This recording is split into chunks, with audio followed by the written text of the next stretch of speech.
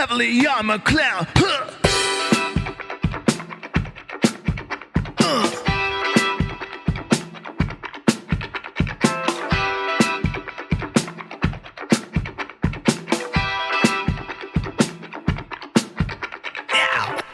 What's up, guys? Welcome back to the Bitcoin Echo Chamber. It's been a while. I'm working on getting some other content put together here. Hopefully should have that out sometime soon. Ben and I are planning to do 2 recordings sometime in the near future.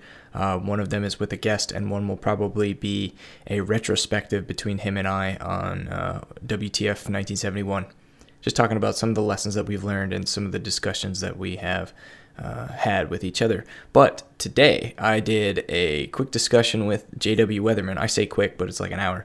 A quick discussion with J.W. Weatherman about some of the recent events and how the world is seemingly turning upside down in a hurry. J.W. is pretty level-headed and generally pretty optimistic about the future, so maybe you'll hear this and it will be a little bit reassuring to you. But I do want to caveat this interview with the fact that, a lot of these events are still unfolding.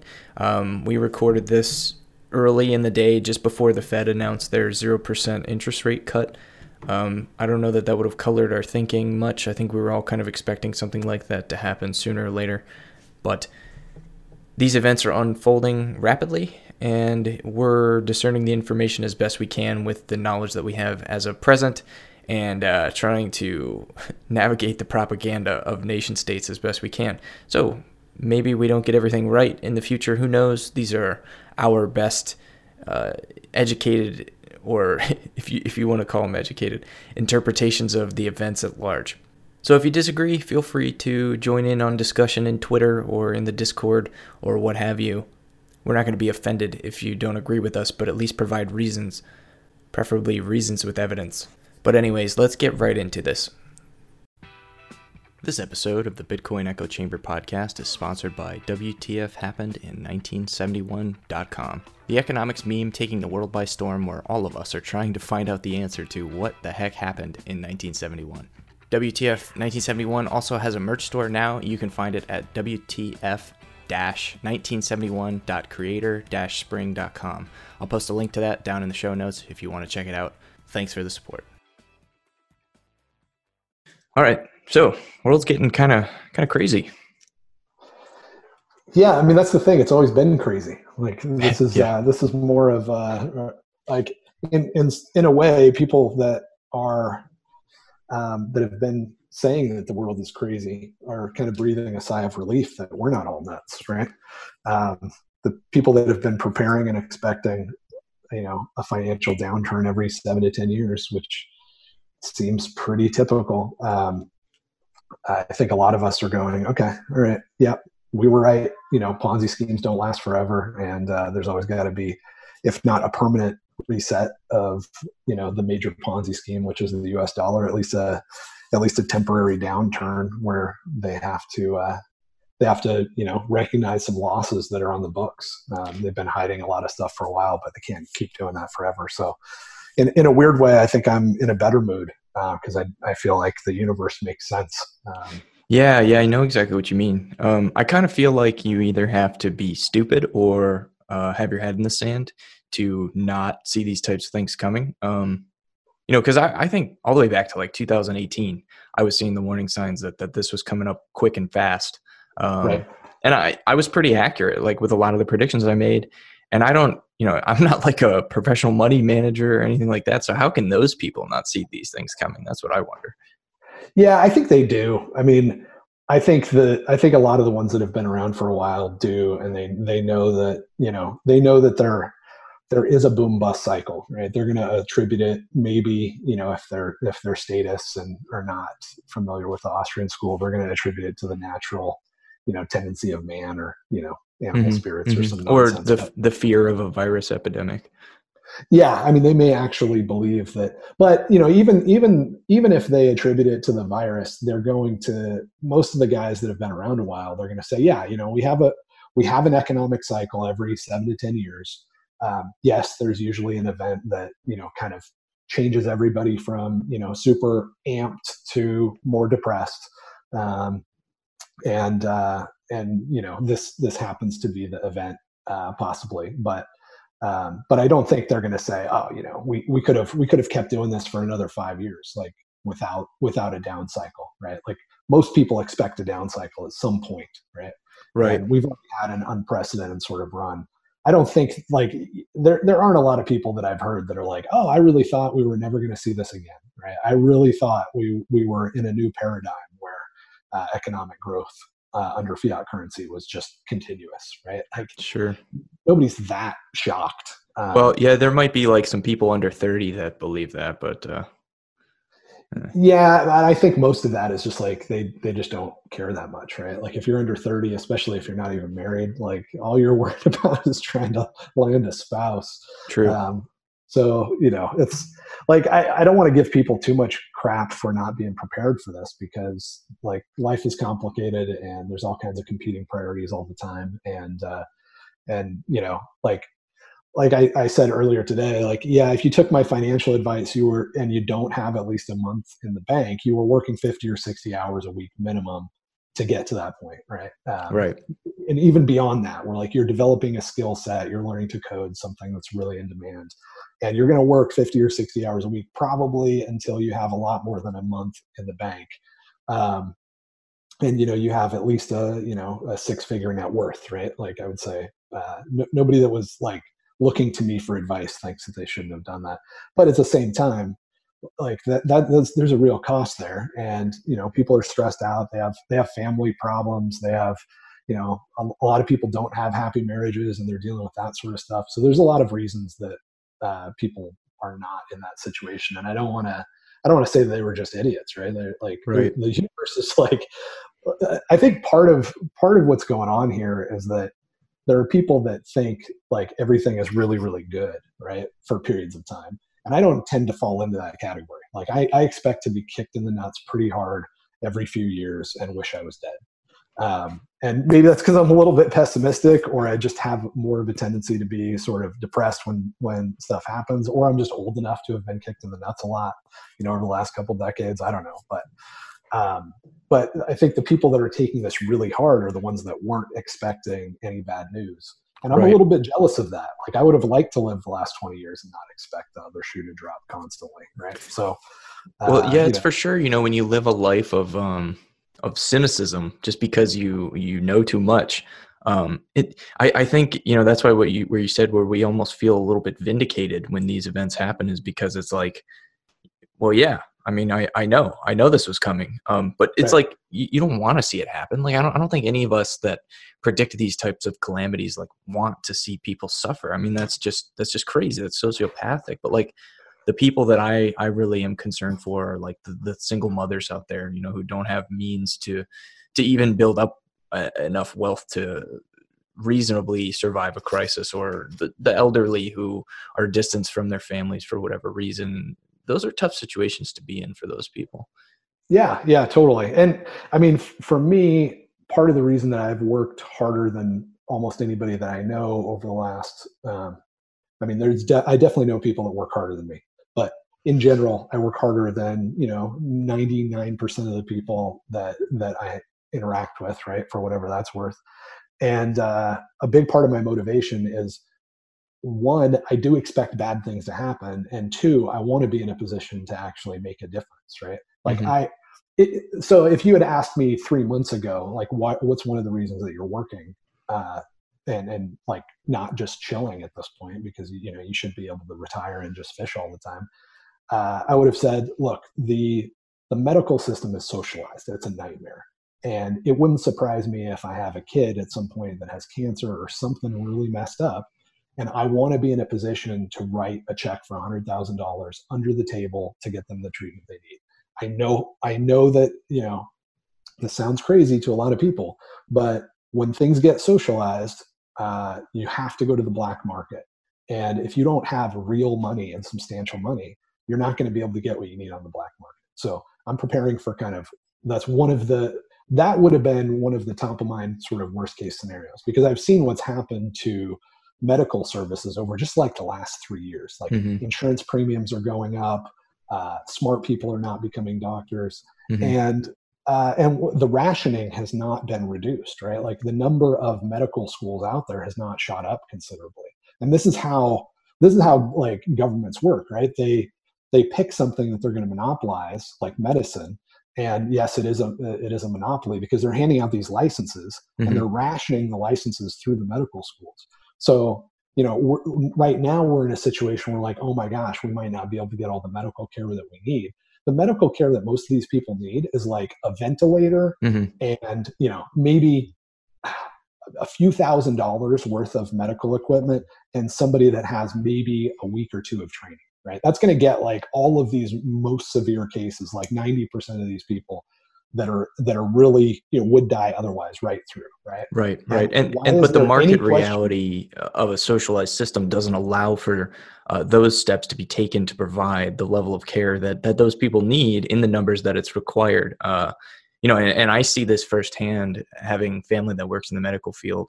The hospitals over the last several years have started hiring nurses with bachelor's degrees over experienced nurses with associate's degrees.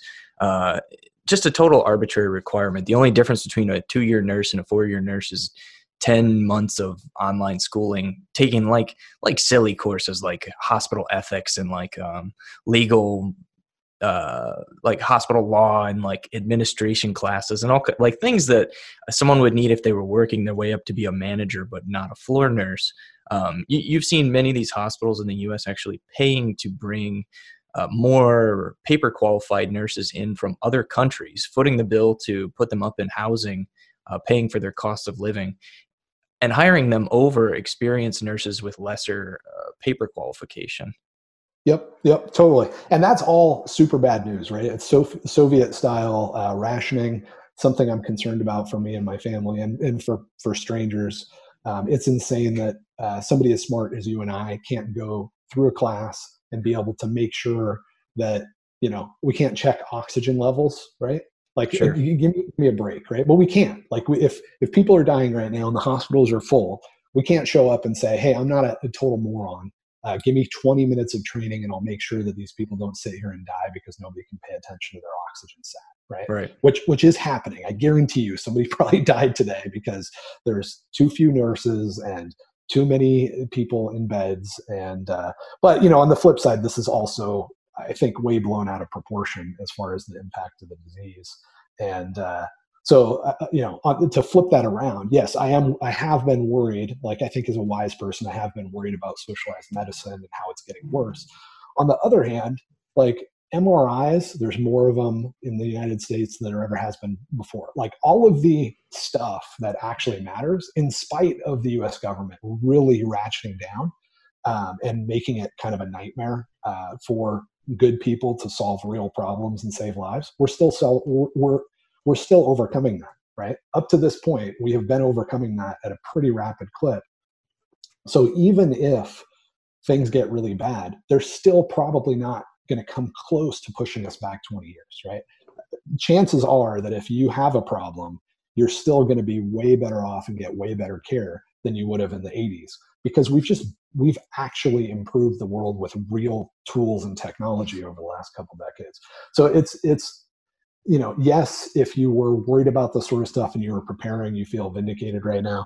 But on the other hand, like, let's not get too carried away here. Like most of the people that are going to get hurt by this were old enough to where they were probably going to die in the next 10 years anyway. So old enough and sick enough to where, they didn't have that many years left in them. And that's not to like be flippant. Like these are people that I care about and I don't want them dead. But we got to have like, some realistic balance in how we're looking at this. It's true. Yeah. We're so from a Mad Max scenario. It's ridiculous. But I think one of the things that's important to point out here is like when you have these socialized systems, particularly systems where the pricing signaling is distorted by government intervention, and you're seeing this kind of crop its way up in other places than just healthcare right now. You're seeing shortages in grocery stores, and you're seeing preppers online being the word for vilified by the general public as if they're the people who have prepared beforehand are the cause of a shortage in a crisis situation, when in reality, the governments are manipulating the price signals that should be getting sent to the producers of these goods, that should be sending signals to ramp up production, and providing excess capital to do whatever is necessary to ramp up those productions. And if a single case of toilet paper costs $50 in the grocery store because they could price according to demand, then I guarantee you people wouldn't be showing up with a cart full of 12 cases of toilet paper and leaving the store. Yeah.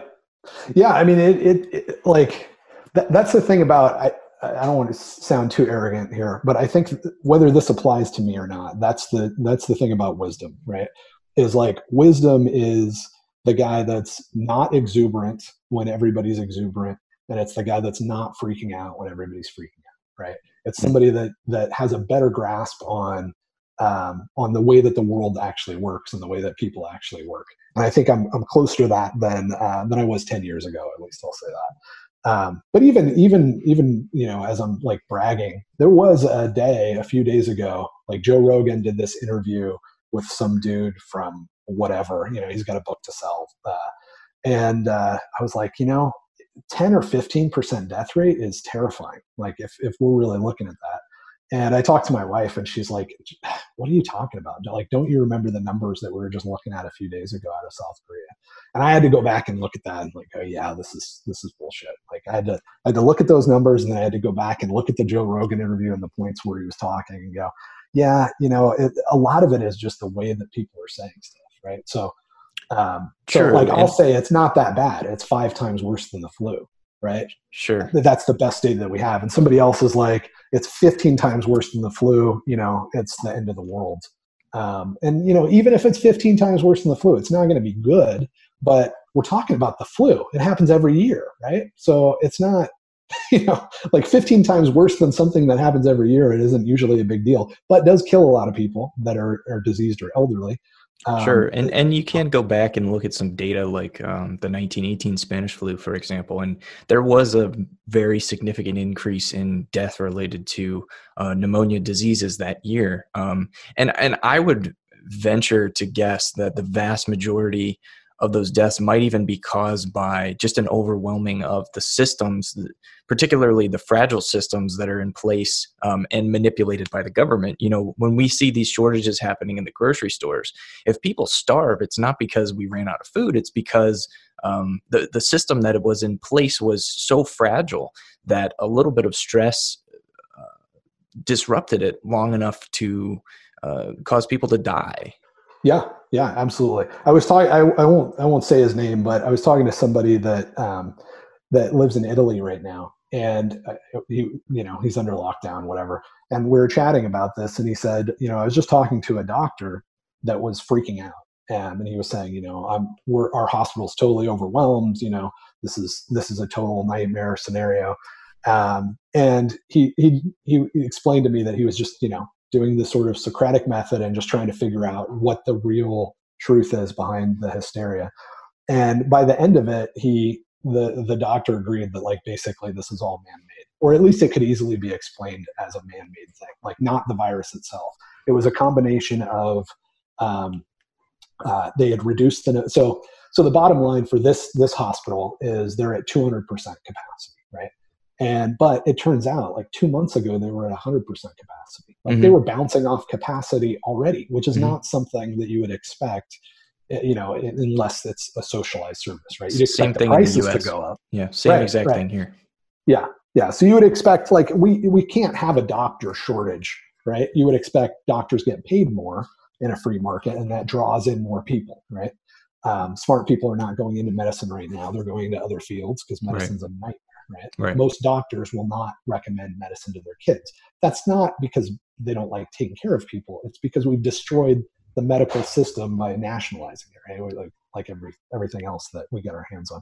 So they're at 200% capacity, but they were just bouncing off 100% 2 months ago with nothing going on. So that tells you right off the bat that this is not terrifying, right? It's terrifying because we've socialized medicine and destroyed the medical industry. But it's not terrifying for something to be 200% worse than something that happens regularly. Like Mhm. these are just, that would be completely explainable by the natural ebb and flow of people getting sick. But then, as he digs in more, he's like, not only that, but they reduced the number of beds per floor because they wanted to spread people out. That accounts for like 15%, right? Right. They reduced the number of shifts because of the extra work involved. So that explains why they're struggling to keep things up. And then it turns out that they changed what they're admitting people for, right? It's the ICU that's underrun or overrun. And before, if a 94-year-old showed up and they had pneumonia, they'd send them off to hospice to die. Like they weren't going to worry about it. Now they're putting them into ICU and they're treating them like they're coronavirus patients, right? And so the death rate's going up. So all of these policy decisions, even if it was just the same as it was a couple months ago, explains that increase.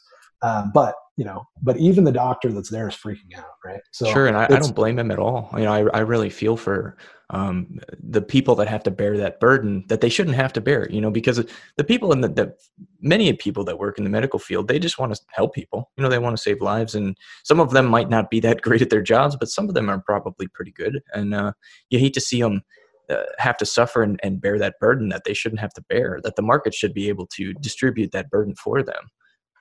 Right, but at the same time, like they don't even know why they're suffering, right? Mm-hmm. So yes, I'm completely sympathetic to this guy. He's just a good guy trying to keep people from dying.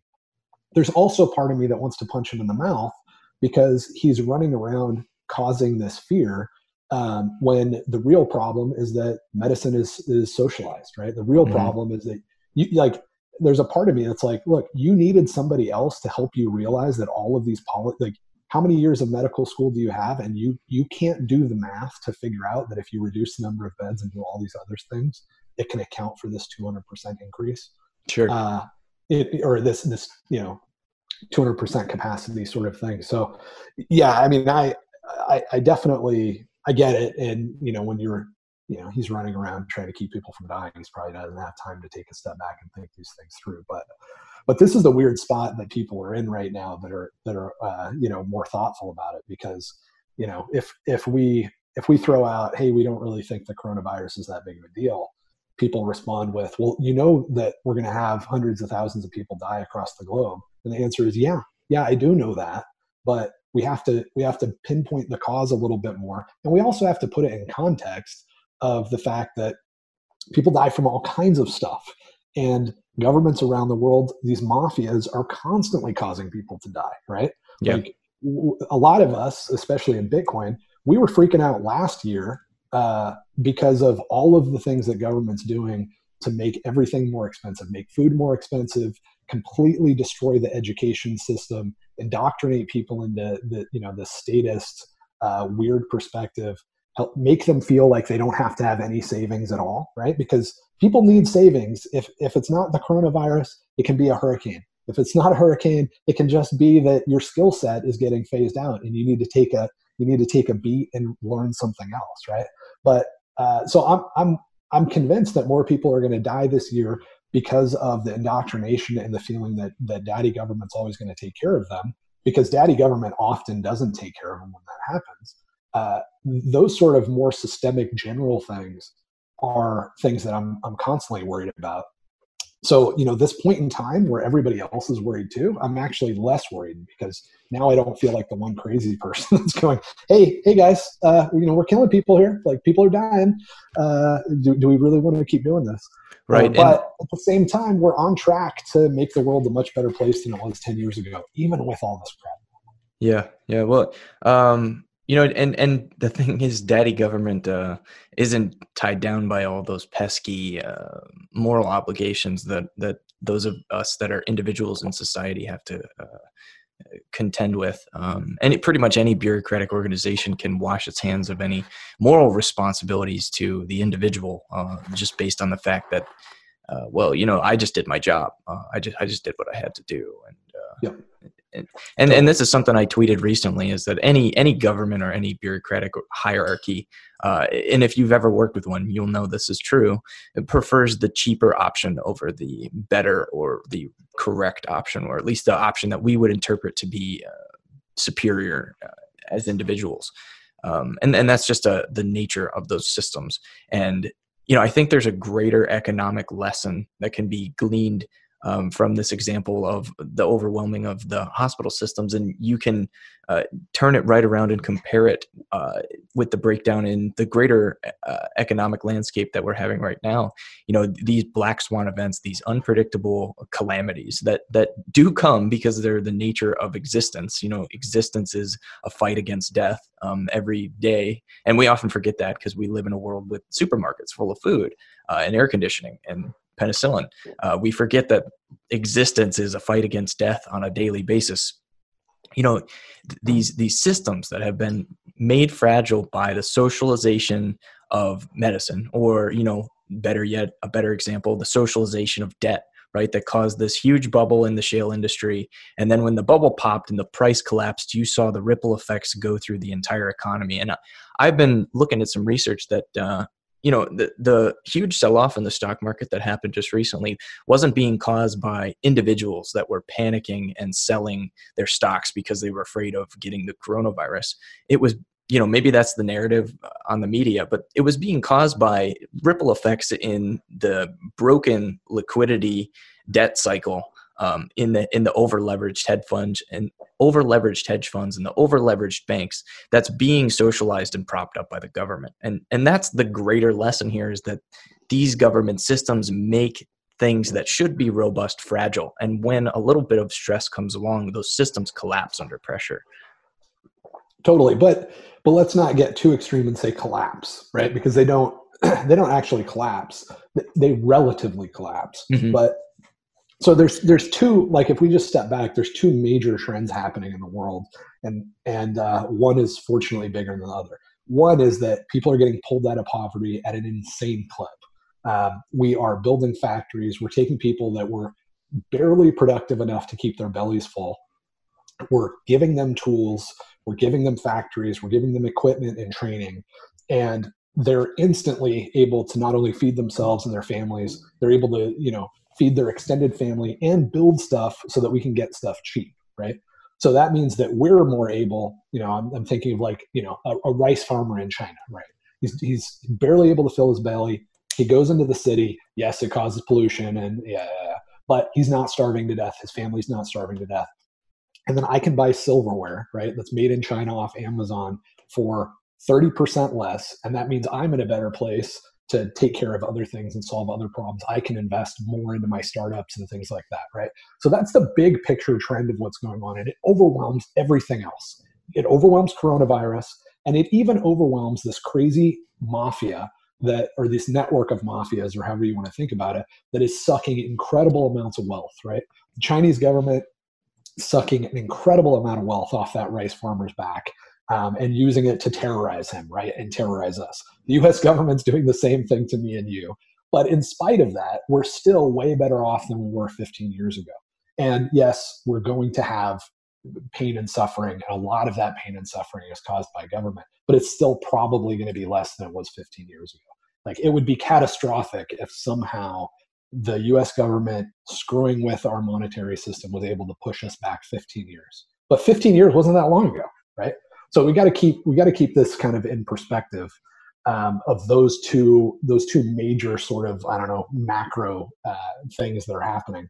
And so, we can talk about what's going on with the coronavirus and, what I think is happening there and what you think is happening. And I think that's important, but we've got to keep it in perspective that we've got to kind of jump back between zooming in and zooming out, right? When we zoom in, like, I can get suicidal almost, and like, Allah Akbar, I'm going, to blow up the Capitol or something. Sure. But then I zoom out and it's like, no, you know what? These guys are that evil. Like, they do all of the things that we're upset about, but we're still overcoming it, right? Like, free individual people are still making the world a better place at really a shocking clip. And we should just keep doing that. That's the action item, right? Just like, keep working, keep building good stuff, take care of your family, and right, and recognize and be prepared. That these are problems. Yeah. Recognize that these are problems. Recognize that the mafia may screw you over real bad in the next few years. So save up a little bit more. Yes, it's a total nightmare to find a place to save, and that's one of the most important things the mafia is doing to screw you over. But just do your best, save, prepare for the rainy day. and know that your kids are almost certainly going to have a much better life as far as all of the, death and disease than you're going to face. Right. Yeah. And, it's a good point about going back 15 years, because 15 years ago, we didn't even have Bitcoin. And you talk about people working behind the scenes to make the world a better place. No one even knows Satoshi Nakamoto's real name, and we probably never will. But yet what he gave the world will probably continue to change it for as long as we're alive. And it's one of the things that I'm the most optimistic about, just because of what it has the potential to do, what it has the authority structures that it has the potential to disrupt is so good for the world. I look forward to that. I really do. Totally. Yeah. I mean, there's so many bright spots. Like, yeah, the government is totally screwing up our transportation system.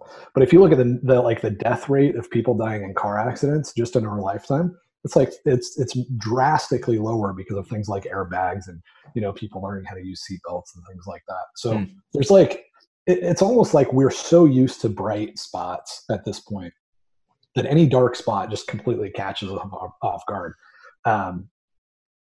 Not me, because I'm kind of dark. Not you, because our personalities are a little skewed in that direction. But, right. All right. So with that context, let's talk about what we think is going on with the coronavirus. So I'm speculating like everybody else, but there's a few things that are informing this. One is the South Korea numbers are the only reliable numbers. They've done hundreds of thousands of tests. Nobody else has even bothered to do that. Which is very suspect, right? Like, there's not a good explanation for why that's happened outside of South Korea, and it's only been, these tests they're not rocket science, right? Like, we definitely have the capability, we have the technology, right? So something else is going on. But if you just look at the South Korea numbers, which seems to be the only ones that are reliable, you're only really seeing people die and get hospitalized if they're above 60. Like the maybe it's 1% of people that get it. I don't have the numbers in front of me, but it's something like 1% of people are between, 40 and 50, or maybe it's 50 and 60. And then the number just goes way, way up, right? So you've got a lot of people above 60 getting hospitalized and dying. Yeah. But even there, it's not a lot. We're only talking about, of those people that are above 60, we're only talking about 0.5%, overall of people that die. So it's bad. Right. Where the death rates are much higher are in comorbidity cases, like people with pre-existing health conditions, particularly like cardiovascular or lung disease. Oh, but that death rate, I think it's 0.8 actually. That death rate includes all of those people, right? So no, I'm talking about 95. Those populations specifically have much higher deaths than healthy people. Yeah, exactly. They do. So, but what I'm saying is, like, if you just take the number overall, like any random person gets the virus in South Korea, they had a 0.8% chance of hospitalization or death, right?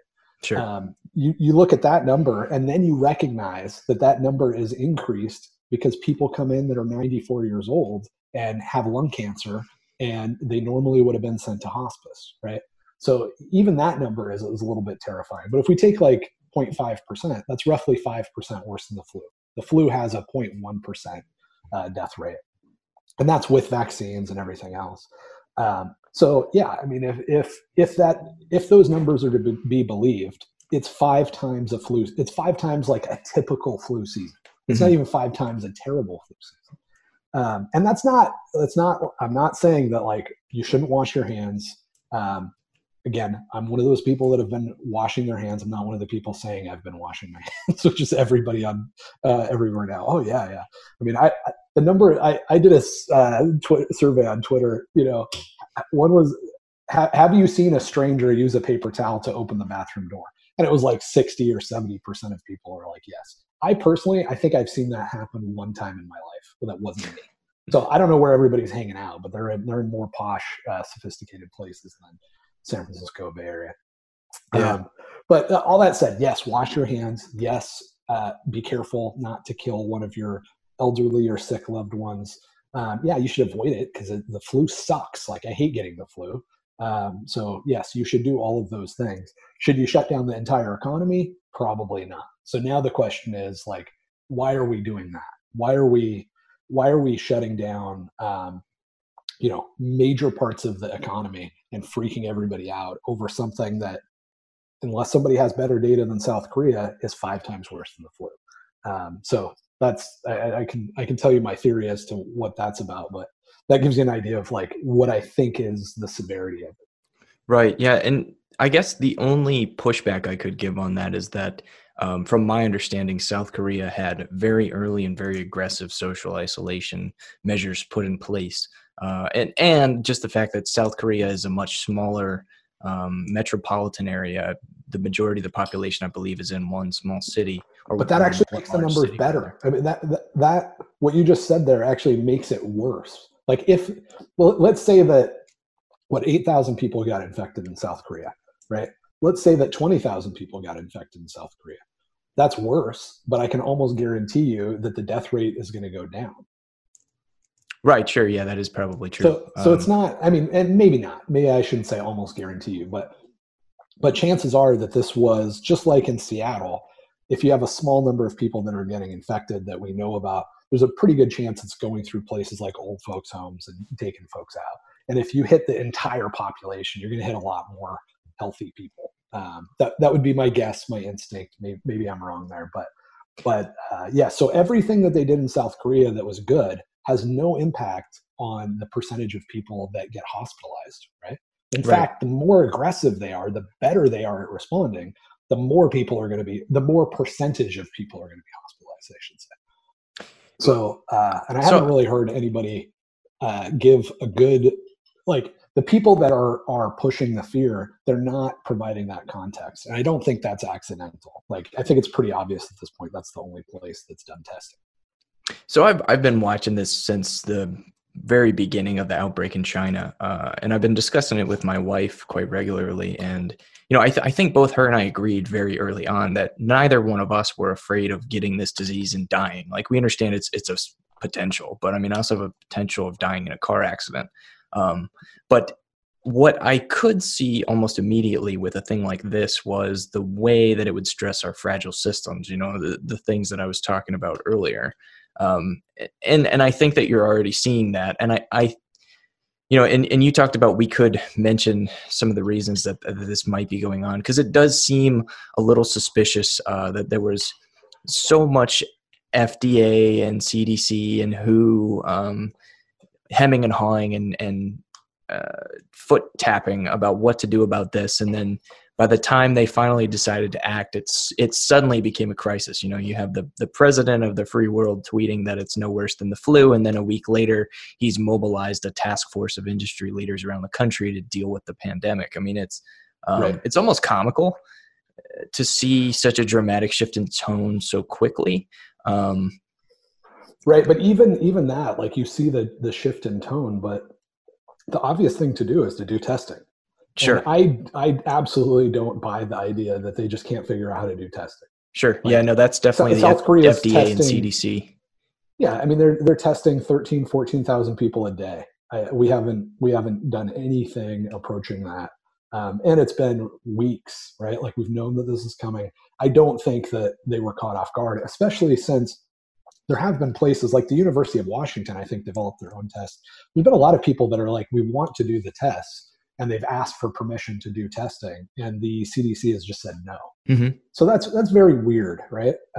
So that does, you could say it gets my conspiracy theory wheels rolling, but let's remember that government is always conspiring to do something, right? Absolutely. So there's and we know that there was a lot of weird things happening around 9/11. It's like any other thing. I'm not saying that it was all CIA operatives that did that, but there were a lot of things that indicated that we were going to have a bad day, and people intentionally looked the other way in a lot of ways. And there was a lot of incentive to do that, right? So, 9/11 might be too new, so maybe that's too hard to push on. But let's just go back to things that have all been declassified that we know about. To kind of prep our systems for looking at this realistically. Mm-hmm. We know that the Lusitania, you got to go back 100 years, right? Mm-hmm. World War I. We know that was intentionally set up to kill a bunch of Americans so that we could go into war. Like Mhm. all of it's been declassified. It's not a story anymore. Mhm. We know And we know that we were financially and materially very involved in the war before the sinking of the Lusitania yeah, through the and I mean Lend-Lease agreements. the basic story there is that Lusitania is like half full of munitions, half full of people. Germans know about it. They try to take out newspaper ads telling Americans, don't get on this boat because we're going to blow it up, because you're not going to take all those munitions and put them in the hands of the British because we're at war with the British. U.S. government runs around, pulls all of that out of the newspapers. Literally, this is not even questionable anymore, right? This is all historical fact. U.S. government, the federal level, goes around, pulls all those ads out of the newspapers. People get on the boat. We know that the Germans know where it's going to be, what it's about, that it's full of munitions. We fully expect them to blow it up. You can't not blow it up if you're in their position, right? I mean, come on. So they blow it up. They kill a bunch of innocent Americans that trusted their government, and that's used a year later to get us into war. It's a big part of the propaganda machine. Right. Weapons of mass destruction in Iraq. Maybe that's the right period. It's old enough to where we have enough historical data. Everybody recognizes it. It was all bullcrap. There was never an attempt to create nuclear weapons. Saddam wasn't doing that. It would have been foolish. He wasn't. We all know that now. Babies being pulled out of incubators and killed, all bullshit. We know that it was a little girl that worked for that was the daughter of an ambassador, Iraqi ambassador or something, Syrian ambassador, I can't remember. Like we know exactly that was BS. She stood up there. She said made the whole thing up. It's like, so these things happen regularly, right? Like every 10 years. So if they're not doing it with Corona, they're going to be doing it with something in the next 5 years that didn't last 5 years, right? It's kind of the job, right? Is to constantly be playing these sort of games. So with that as the preamble, I do think that it's pretty obvious our financial system needed to write down the Ponzi, right? We needed deleverage. We needed an Ethereum moment or whatever, make the price drop, recognize the weakness, and then we can start the scheme over again and start pumping people full of false hope and that sort of stuff. You can't do it forever. We needed that to happen at some point. The repo markets and stuff, a lot of the stuff you guys have been talking about for the last year, pretty compelling that it was going to happen sooner or later. We're also seeing people move off the US dollar, right? Like the US has been powerful because everybody's on the US dollar. We've seen some major moves to get off the petrodollar and other things in the last couple of years. So there's a lot of reason to believe that we were looking at a major event here one way or another. And what would you do in that situation? I know what I would do. I wouldn't try to cause the event, but I would be waiting for the right opportunity to say, okay, we know that the bubble is going to pop, right? Because it's a scam. We've known it was a scam all along. We need it to pop down so that we can build it back up again. We've been doing this for 200 years, right? We're on our third U.S. currency. This is not a new scam. The average age of a fiat currency is 17 years or something, right? So we're not even in conspiratorial territory to think that they have to be thinking about this. And I know what I would do. I would wait for an event and I would blame it on that event. Yeah, absolutely. So my guess, and I could be totally wrong, but this is just me trying to, interpret the data that I'm seeing. My guess is this was a good opportunity to blame it on, on a virus. It works. They like to blame it on stuff that gives the government more power, not on stuff that makes people cynical and take government power away. And all they had to do was one very simple thing, and that was just say, we're not going to allow you to test. Right. They didn't have to do anything else. So whether they did that or not, it's a brilliant move, and I would have been proud to come up with it myself, because you limit the testing. That means only very sick people get tested. Nobody knows how to do math and think about numerators and denominators. So you have a 5% death rate. Everybody freaks out. The media loves it because their whole business model is fear and doom. So they're not going to be the ones going, well, come on, we're only testing people that show up to the hospital. Clearly, if you show up to the hospital, the conversation never happens, right? So you don't have to worry about that. So sure. I don't know if they did that or not, but so in the last month, towards that. In the last month, I do have firsthand account examples of nurses being sick in the workplace, exhibiting flu-like symptoms, being denied testing. Patients that didn't have travel history exhibiting symptoms being denied testing, and patients that weren't severe enough to be hospitalized being denied testing. So all of those things are either foolish or suspicious, probably a mixture of both. And we also can't discount how much of this might just be general incompetence layered on top of conspiracy. It's totally. Probably likely both. Yeah, I mean, I guess I wouldn't say likely both, because it's either the CDC, either some powerful people in government said, all right, we need a scapegoat here. We know how to do this. This is the job. We make people overly optimistic. We fleece the hell out of them. There's a period of pain where we have to write down all the losses that we've been papering over. And we look for an excuse, we look for something to blame it on. So like none of that is even questionable. Like that is the job. That's what these people do. It's how that's the role of government. Like I just described what a government does, right? Yes, they also to some degree enforce laws and that sort of stuff. But the business model, like the thing that pays the rent is controlling and kind of creating this boom and bust cycle through fiat currency, right? So this is just science, like economic truth, right? There's not even a debate there. So at some point, somebody either said, okay, we're going to wait for a virus or this is the thing, and this is how we're going to do it, right? Or this virus is happening. It's what we need. Let's cook the books on this by not allowing for testing. And that's a very simple thing to do. Or it was just incompetence. The incompetence thing is really tough to swallow, though, with South Korea running and with not only them, like, I can swallow incompetence a little bit more when it's, hey, we just didn't make enough tests. We didn't plan for this, or, something like that, right? Like but when they're telling somebody you are not allowed to get tested, you can't pay for it, you can't have it done. It's actually, you'll lose your medical license if you test these people when we tell you not to. That's where it's like, all right, I'm starting to think this is an incompetence. This is some degree of intentional. It's still, I'm still like 60-40 though. Like sure. I'm leaning more towards this being intentional and being a great excuse, because it's a little too convenient. But I certainly don't have any evidence that I haven't shared other than observation, and I could be wrong. Right. And there was quite a lot of conspiracy very early on as this thing was breaking out that this was some sort of bioweapon. Right. And actually, I would make the argument that it's a very good bioweapon, because it's going to kill off your less productive members of society. It's going to reduce your social security liabilities.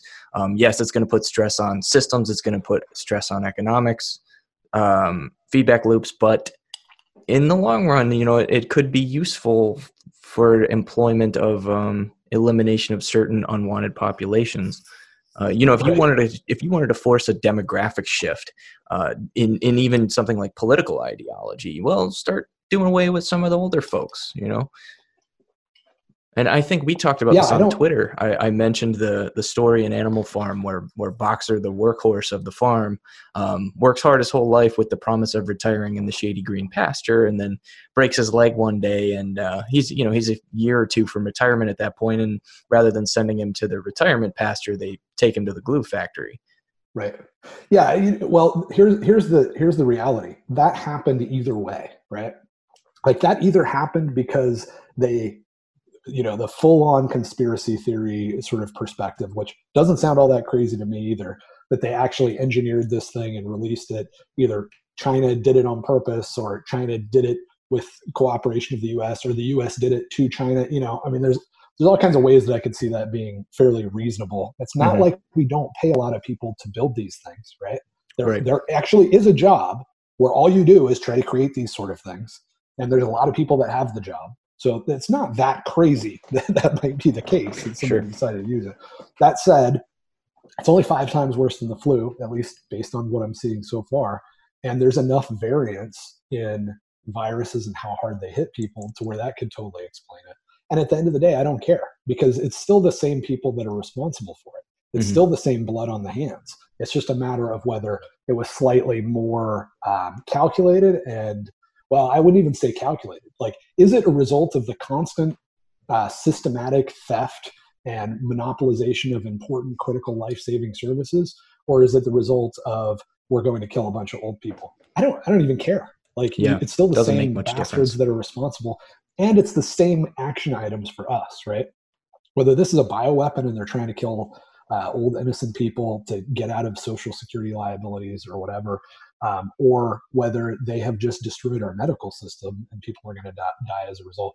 Either way, we still need to do everything that we can to reduce the amount of weakness of individual liberty, right? So we have to make it as hard as possible to steal from people and to screw them over, and to take care of our neighbors. So I don't care. So I'll make a few predictions about what we're going to see in the midterm as a consequence of some of the things that are happening here. The first and foremost is I expect we're going to see a big push from central banks towards virtual currencies in the interest of public health. The second thing that I think we're going to see from some of the economic backlash of this is more nationalization of industry, tighter government control, maybe some rationing, because I think that there is going to be a breakdown in supply chain here. There has to be. Economies are too globalized. We're very reliant. We're an import-based country. The United States is. We import far more than we export. And there's going to be some people that refuse to go to work and put beans in cans and print whatever it is that they print out at the factories that they work at, and refuse to drive the trucks, just out of fear. And there will be pain points, I think, in the midterm. So I think it's important to be prepared for that. Totally. I think, I don't think those predictions are, they're definitely not crazy at all. I could see it going, like, I'll give you my best case scenario and my worst case scenario within reason, right? The Mad Max thing is always on the table, but it's a 0.0001% sort of thing, that only freaks like me have enough guns and cans of beans to deal with. But realistically, like, worst case scenario that I could see, let's say a 5% chance, is that we actually have to reset the US dollar. Like, we've done it twice in our history.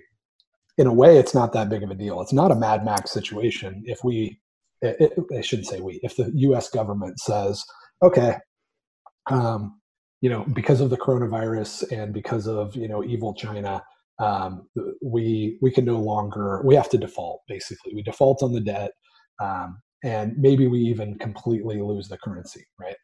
We've done it a couple times before. Yes, it sucks if all the money in your bank account goes to zero, and they just issue new currency. Maybe that could be digital. Like, you could blame it on counterfeiting, right? You could say, we have trillions of dollars of $100 bills rolling around. We got to go digital. We can't let those get deposited. We've got coronavirus. We've got China. We're really sorry. We tried to keep you little guys safe, but we're going to have to just reset the currency. Mm-hmm. I think that could happen. I'd give it a 5% chance. I think in that scenario, it's not actually that bad. It's bad. Like, we'll see some people, die as a result of it. But again, maybe 5 or 10 times more than an average year. I don't know. It's not going to be like an apocalyptic sort of experience, I don't think, because we still have all the same stuff. We still have all the 12,000 MRI machines that everybody needs, right? We still have all of the training and education that everybody has. We still have all of the same screwdrivers and all the same cars. But if they eliminate the currency, it will cause a lot of problems and a lot of disorganization, basically, which is what an extreme bus cycle looks like. Mm-hmm. We still have the factories. We're just not sure whether we can make shoes profitably or not right now, mm-hmm. and everybody's confused. So you look at like a 6 month, maybe it's 18 months and it's really bad. Maybe it's only 3 months, because there's so much uncertainty out there right now with the US dollar that if mm-hmm. they did eliminate it, a lot of entrepreneurs might breathe a sigh of relief and go, oh, wow, these guys, in the US, we screw up our currency every, 70 years or something, or maybe 40 years, and they just screwed it up, right? It's like, they just filed bankruptcy. They're not going to file bankruptcy for a while. We can actually build some stuff now, right? So, and, in theory, you would have a lot of clarity after things got going again, because you wouldn't, for at least a period of time after that, you're not going to have a currency that's inflating very fast. So that's kind of my 5% really bad scenario. On the other hand, like my most optimistic is in a week, in 2 weeks, they roll out all of the testing that they've been, preventing. People see that, oh, it's not that big of a deal. The UK's approach to, letting people develop inoculation and trying to keep the old folks isolated starts to prove to be the right approach. And everybody chills out and basically goes back to work. And we go through something that's worse than the 2008. I think we're either way. Even like my most optimistic side, I'm still thinking that we're looking at a recession that's going to be painful. But having lived through the 2008 recession, like it didn't affect my life at all. Like it just zero effect on me. And I was right in the midst of my career. And there were people around me that lost jobs, and there were people around me that their housing price really got screwed up, and that caused big problems for them. But like me personally, having lived through it, it just didn't matter to me at all. And so, I could see it being maybe 2 or 3 times worse than that, which would be bad. And it wouldn't be great. But again, it's not blood in the streets or anything like that. So that's kind of my range. On my really tiny percentage likelihood, we have something, really bad happen. And I always tell people that it's a good idea to have guns and have, a couple months of food, at least, and preferably have a community of people you can rely on. On the super optimistic side, like, maybe they just print another couple $1 trillion and it's and it's back to the boom. Right. Candy bars get a little smaller. Right. Exactly. And, everybody says, all right, well, the next one's going to be even worse. And, maybe we have a few more years of the party before it's over. I don't think that's the case. It seems like they're using this as an opportunity to write down all the losses, but it, I'd say a 1% chance of that in like a month, we're looking back at this going, what was that all about? Sure. And well, it is worth saying too, you can only reinflate a flat tire so many times before it just falls apart. And it'll be interesting to see what happens first, Totally. But nobody thought we could reinflate it this many times. Sure. Yeah. It's unprecedented. I mean, truly unprecedented, this fiat economy that we have. Totally. In 2008, nobody thought that we were going to have a huge run that was going to last through 2020. Yeah. That would have been everybody that would have been asked that would have been like, I don't know, man, that's a 1% chance. Like, it doesn't seem very likely. So, but part of the reason for that is that macro trend, right? Like, yes, it's unprecedented how much wealth they've stolen from us, but it's also unprecedented how much wealth we've created and made available for them to steal from us. True. Right? So when the world is changing like that drastically in two opposing directions, I think it makes it really, really hard to predict what's going to happen. And that's a good reason to just prepare for the worst and kind of hope for the best. But it gets really extreme, right? Like the worst is really, really bad, relatively speaking, and kind of the median or middle ground is really, really good. Sure. Yeah. One last thing I would like to say is, we've talked, I think we've talked before on this podcast about some of the ways that insurance would better solve some of the problems if it could exist in a free market. Because you could insure against these types of things if you needed to. But as individuals, when the market can't meet that need for us, we're going to have to find ways to insure against certain likelihoods. And the premium you're willing to pay for that insurance is going to depend on how likely it is in your mind. And that's why having things like, you don't think twice about getting insurance on your car, partly because you have to, but also because, it's a good idea, whether you're in an accident or whatever. It's no different, having an insurance fund that's months of food, or an insurance fund that's a few firearms and 1,000 rounds of ammo. Those types of things are insurance against the unlikely or likely, depending on what situation you're weighing on, outcome of events. And if the funny thing about the general public, the normies, if you will, getting mad at the people who probably were preppers long before this event happened, and they see empty stores in the grocery shelves. If your house burned down, you wouldn't blame your neighbor who bought insurance on his house just because he was prepared and you weren't. It just doesn't make any sense. So be prepared. Hopefully it's not too late if you're not, but yeah. I mean, I guess I want to end on like a more positive note of what you can do about it, because it's not just like how we could have prevented it, but now you're in it. This is an opportunity to just, if you didn't expect this, right? Like if you thought it's sunny all the time, right? We don't have hurricanes every 10 years. We don't have whatever we don't have economic resets every 7 to 10 years. And you're one of those guys that's just completely thrown off. That's okay. Like now, maybe you're 25 and this is the first time that you've lived through it. It sucks, but now the world isn't quite as sunny as you thought it was. It's a little darker, bummer, but what are you going to do about it, right? And I think what I would tell you to do about it, you're probably already naturally going to do it, right? Like you don't need me to tell you this, but if you're in that situation where you feel like you've greatly underprepared for this, the main thing that I would say is make more money. Because if you have a bunch of money right now, you're in a much better situation, right? You can go to the grocery store and drop $3,000 on food.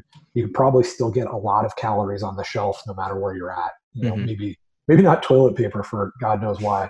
But all the stuff that you need is still available. If prices go up, 10 times and it's a really rough period, you get laid off or whatever, if you've got a few $100,000 in the bank, you're going to be fine. And if you're a guy that's relatively healthy in the United States right now, there's not a good excuse for you not to be able to make at least 6 figures a year.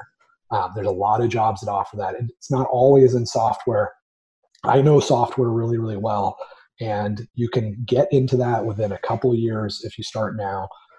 And be making a decent salary to be paid to learn a skill that doesn't tap out until your package is over $250,000 a year.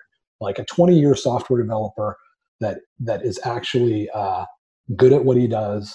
When you look at like the stock, the medical benefits, all the stuff that companies are pouring into these people, it's over $250,000 a year for somebody with 20 years of experience on average, right? And it goes up. Like there's a lot of opportunities to make a lot of money, especially if you already are a U.S. citizen. You have a huge advantage over a lot of people. So if that's you, just make a lot more money. Decide that you're going to, instead of, if you've been working 40 hours a week and you didn't realize that these storms come, work 45 or 50 for the next few years. Maybe change careers and continue to work 45 or 50 until you have enough to where you can weather the next one. Because you might not be ready for this one, but you're probably almost certainly going to survive it, even if it sucks, and get ready for the next one. Yep, that's advice that I'm certainly working on taking in my own life for sure. Right on. Well, cool. I'm glad we were able to chat. I'm sure we're going to get some interesting feedback on it. Yeah, I think we're probably all going to be okay, is almost always true. And that's the kind of right attitude, but just keep building. Yeah. Well, I certainly hope you're right. Right on, man. We'll see. All right, guys. That was the interview. Hopefully that was a little bit reassuring for you. If you have any questions about anything that we discussed, if you want me to go more into specifics about some of the events that have transpired recently, feel free to reach out to me on Twitter at heavilyarmedc, that's the letter C, or you can shoot me an email at bitcoinechochamber@gmail.com, or you can stop by our Discord, which we're active in pretty much every day. It's a small, tight-knit group of people that talk in it pretty much every day, but you can find the link down in the description in the show notes. Like I said, hopefully more episodes coming up pretty soon here. As always, thanks for listening, and I will see you guys in the next one.